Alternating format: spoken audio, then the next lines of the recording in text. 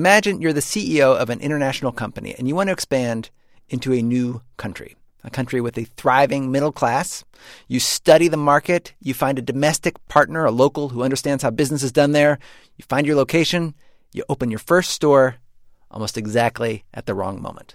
That's what happened to Mike Shattuck, president of Focus Brands International, the company that owns Cinnabon, when they opened their first Cinnabon store in Syria. We've been open in Damascus now for about 15 months. Our opening was actually right before the beginning of the Arab Spring, which resulted in the current violence. Shattuck says that before the violence, Syria seemed like a great place for Cinnabon to expand. You know, Cinnabon, they make those huge, sticky cinnamon rolls, a sweet, fluffy, high-calorie symbol of first-world conspicuous consumption. And Syria seemed perfect. The country was opening up, becoming more global. Sushi restaurants and Benetton stores were sprouting up in the cities. And there was this expanding group of affluent businessmen looking for new opportunities which included running the city's first Cinnabon franchise. We had a tremendous level of interest from principally young entrepreneurs in Syria.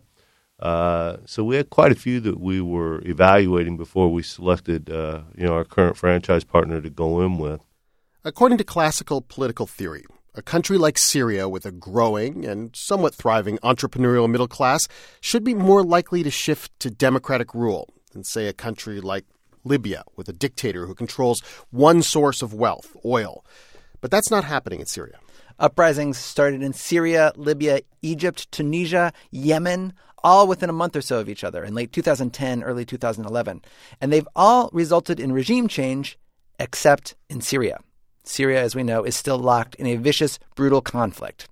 Syria today looks very different than the Syria of a year ago when Mike Shattuck first opened his Cinnabon store. I don't think that anyone out there could have ever imagined that at a single flashpoint it would roll through the whole region like it did. We thought, in the case of Syria, that we were going at a time where we would have, a extended and long-lasting opportunity. That hasn't quite worked out that way. Hello and welcome to Planet Money. I'm Alex Bloomberg. And I'm Robert Smith. Today is Friday, May 25th. Today on the program, why are things unfolding so differently in Syria than they did in Egypt or Tunisia or even Libya? Why is this country, that many observers would have said was better off than those other countries, why is Syria now seemingly in a worse position? And as you'll see on today's program, the answer has a lot to do with that professional middle class of businessmen and entrepreneurs that Mike Shattuck tapped to run his Cinnabon franchise in Damascus. It also, of course, has to do with history and politics. The theory goes if there's a large and relatively independent business class, they're not interested in civil conflicts. They don't want to go to war. It's bad for business. So the business class will use its power and influence to basically try to stop dictators from being so brutal. That's the theory, and that is essentially what happened in Egypt. We did a show about this a while ago. The business class there is thoroughly intertwined with the military, and basically business interests tempered the military there. There were still crackdowns, but not the same type of brutal, extended crackdown that you're seeing with the Assad regime in Syria.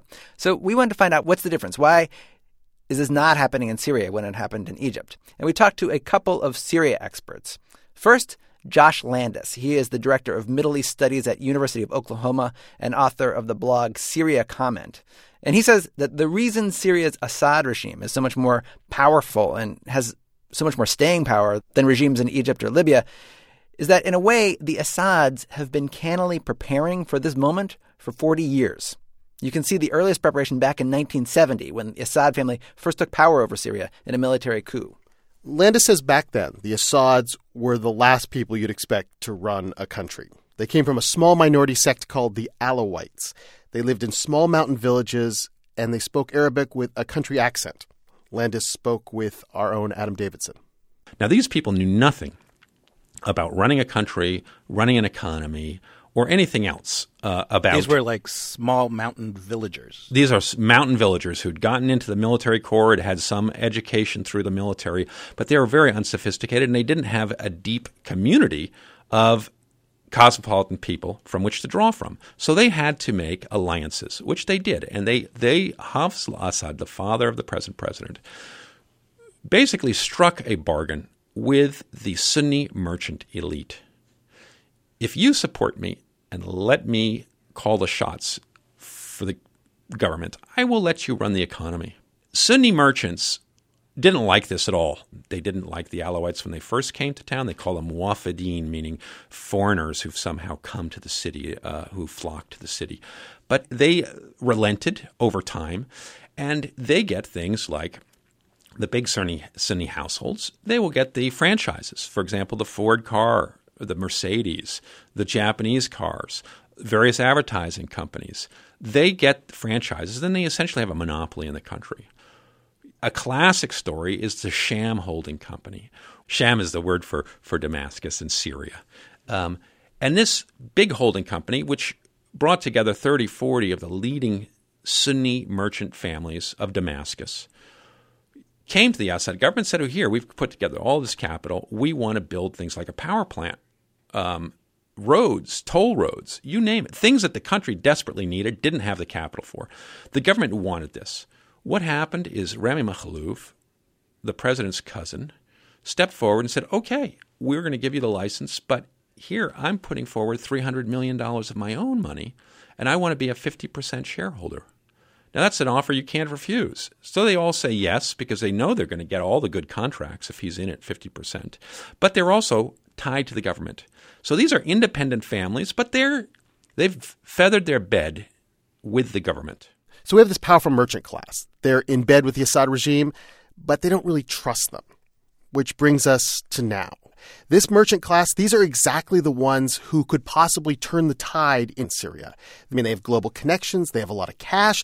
They could provide the money for arms and guidance. If the big city middle-class folks shifted allegiance, as happened in Egypt and Tunisia, you could perhaps see the same outcome there, a collapse of the Assad regime. But the middle class has no incentive to play that role, and every incentive to sit on the fence and just wait this whole thing out. Iham Kamal is a Syrian-born analyst at the Eurasia Group, a research and consulting firm. And he says the thing keeping this merchant class on the fence is a big question in the back of their minds. It's really what else is out there? What's the alternative? And I think that's the key question to how Syrians think about this in the capital and in Aleppo. Is there an alternative? Who do we back up if we do not like Assad?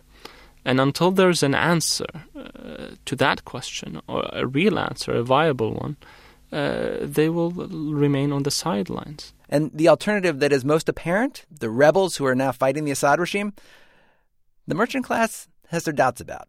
Josh Landis says that the elites in Damascus and Aleppo, they worry a lot about the people behind the current uprising. Remember, this uprising, it started in villages outside the major cities, and it started among the country's very large population of very poor people.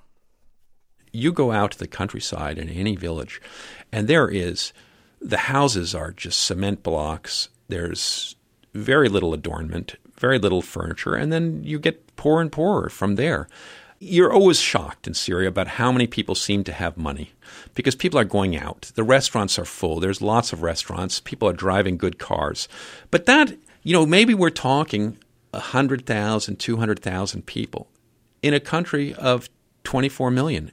40% of Syrians live in the suburbs, which are illegal. They weren't designed by the government. People built housing illegally. They tap the electricity illegally. They get water illegally, if they do, or they buy it out of trucks that come by.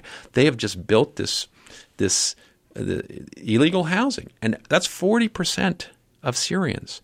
So you look at that sort of that young and wealthy elite in the center of the cities, but that's a small portion of all of Syria. And the class issues in Syria divide the revolution. The revolutionaries and much of the West have been waiting for the upper class to defect, to turn against the Assad regime. They're frightened. They're frightened of all those poor people. They look out at the countryside and they think, what if these people win? What kind of economic plan? Are they going to respect capitalism? Are they going to preserve our wealth? Or are they going to come by and say, oh, you've been a collaborator for 40 years and we're going to take everything you own? They don't know.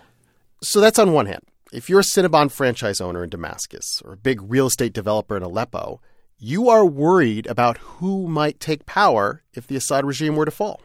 So that's the unknown danger. There's also a very known danger about siding with anybody other than Assad. If the Assad regime finds out, you'd be in big trouble. They have built a security state. The military, we believe about 60-70% of the upper officer corps is Alawite. And it's not only just Alawite. It's the family of the Assad family dominates the upper ranks. The Assads did not make the mistake that Mubarak and the Tunisian president made, which was to allow their children to go into international banking and get rich. They sent their kids to the military to learn the arts of war. They've been preparing for this uprising for the last 40 years. They know they have to hang together or they're going to hang separately. The Sunnis are dependent, the Sunni merchants who have the money are totally dependent on this political order. Any Sunni merchant that is caught giving money or giving funds to the opposition or the insurgents is going to lose his economic prestige. He'll be put into jail, tortured, and killed. And he'll certainly lose whatever hold he has over his company. So that's the dangers. They can't defect. People have been saying, they'll turn against the government. They can't turn against the government. The moment they do, they're going to have their wealth stripped from them and they'll be thrown into jail.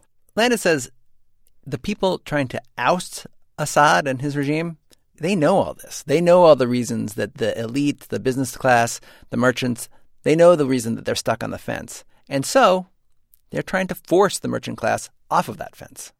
Increasingly, the opposition has been drawing up lists of collaborators and wealthy people that they consider to have made their money through the regime. They're publishing them on the internet, and increasingly they're hunting them down and shooting them. So there is pressure. They have shot members of the wealthy families? Absolutely. There's been a number of factories that have been blown up or burnt in the suburbs of Aleppo, or that have been robbed.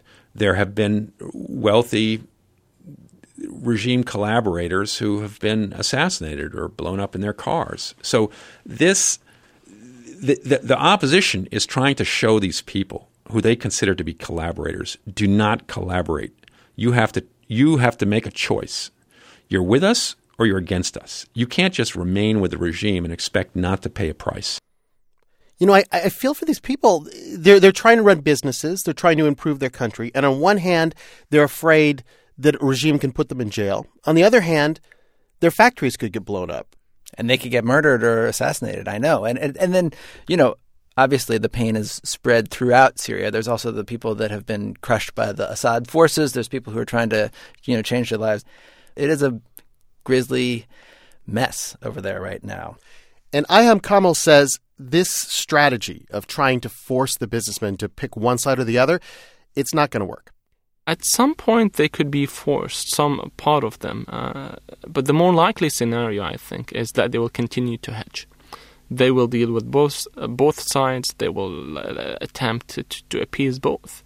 In the absence of a clear winner in this battle, a clear winner as in within the next few months, the only way that you can survive as a person, as a business, as a family, is to try to compromise.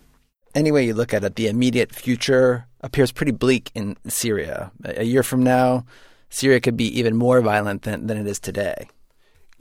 But there is a glimmer of hope for Syria, and it's almost a paradox because Syria, as we've told you, Syria has advantages. Syria has a thriving business class. Syria is rich, but they're not super rich. They're not oil rich. Now, states that have huge hydrocarbon wealth, that have huge reserves of oil, they almost never become democratic because the power belongs to whoever controls the pumps, and there's so much money there available for dictators. But countries that have diverse economies and an enterprise-oriented middle class, they have a much better chance in the long run. Syria actually looks like Britain and much of Europe did centuries ago, and like Korea, Japan, and Taiwan have more recently. There's a tiny and powerful elite, lots of very, very poor people, mainly in the countryside, and crucially, a small but growing middle class. And that formula over a long period tends to tilt a country towards greater equality and democracy. So hard as it may be to see right now, and as violent as it might get over the next months and years, the odds may be in Syria's favor in the long run. They have the elements there to become something more stable and less violent in the long run.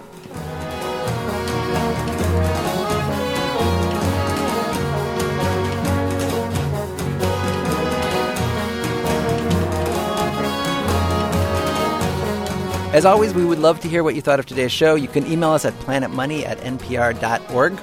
Or find us on Facebook, Twitter, or Tumblr. I'm Robert Smith. And I'm Alex Bloomberg. Thanks for listening.